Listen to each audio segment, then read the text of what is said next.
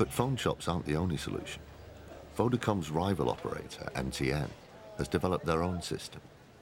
MTN is owned by an independent consortium of black South African companies and foreign investors.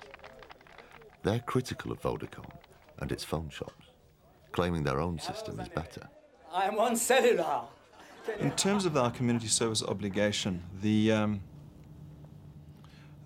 two chosen routes are a payphone route and a phone shop route. The difference between the two, we believe, is that the payphone route is more accessible by using existing places of business as installations, and at those places of business having vendors who sell prepaid debit cards. Those prepaid debit cards are used by the user on the phone.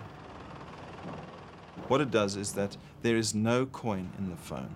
There's no temptation to vandalize the phone or steal from the phone. That's the one thing. The other thing is that the phone is accessible 24 hours a day, which is important.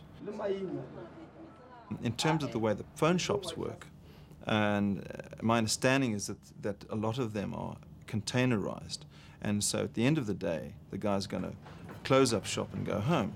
So those phones are effectively out of range. And so that is one of the big differences that we have. The other, I think, advantage of our system is that the customer is able to receive calls. He's able to take incoming calls. In other words, he will advise the user on the other side what his phone number is and can take incoming calls. And in fact, this constitutes a third of our traffic. And I don't believe this is possible on the other system. We have in this area something like 10 phones scattered in and around this area in places like shops, clinics, schools, tuck shops, so that people can have easy access to them. There are no services. There isn't a police station, there isn't a hospital, that type of thing. Now, if somebody gets ill or somebody gets knocked down by a car, clearly you can go to the phone, and that has proved to be helpful to the communities. But the internal rivalries of MTN and Vodacom only matter to the companies. In rural areas and townships alike, what's important is for people to have access to telephones where there was no access before. Look, it hasn't been as easy as I may be sounding about it, but I think it's from the experience of seeing the change in people's lives that comes up and boils over, and you get fairly excited about it. It has been quite a learning curve that I think we just about hit the top now. But phone shops might provide much more. Bringing telephones to the people of South Africa is only the beginning. The two central goals that we put into place was first building a digital fiber optic, high-speed broadband backbone that will link every city and town in our country, and that will be in place in a year's time. The second was extending universal service, so an obligation on them to deliver 3 million new lines over the next 5 to 6 years, and to connect every school, village, clinic, police station, community center, and post office in the country. So in a sense, creating that network and almost a central nervous system so that we are able to take the most modern applications, for example, telemedicine and distance education, to the remotest locations in our country. We put in PCs, as you can see. We also have the fax facilities. We also put in a photocopier, which the machine is at the back there.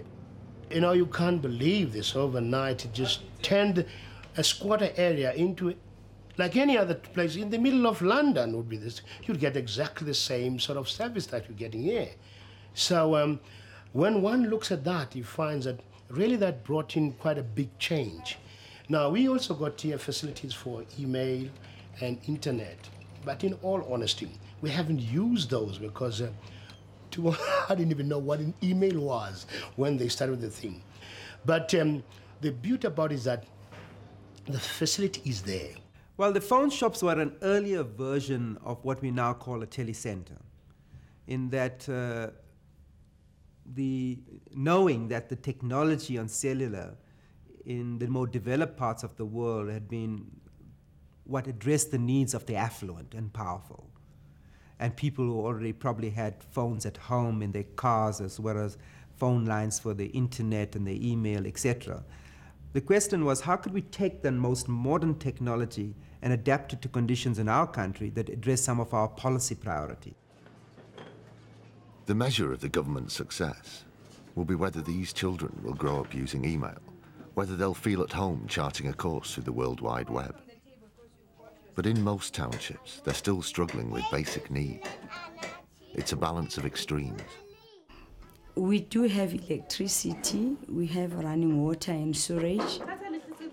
We have a slight problem with a telephone.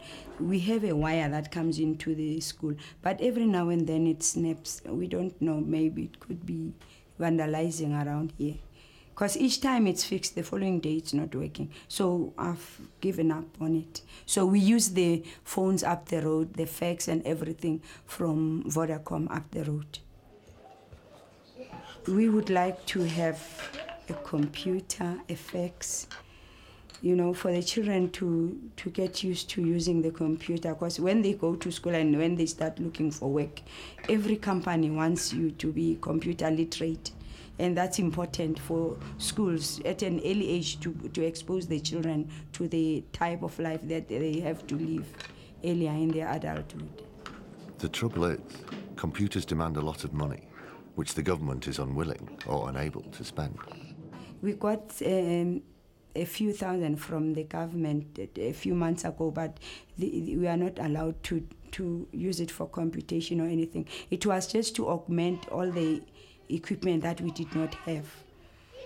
They are only interested in what benefits the child directly, as much as computer benefits the children, but they feel they cannot afford it now.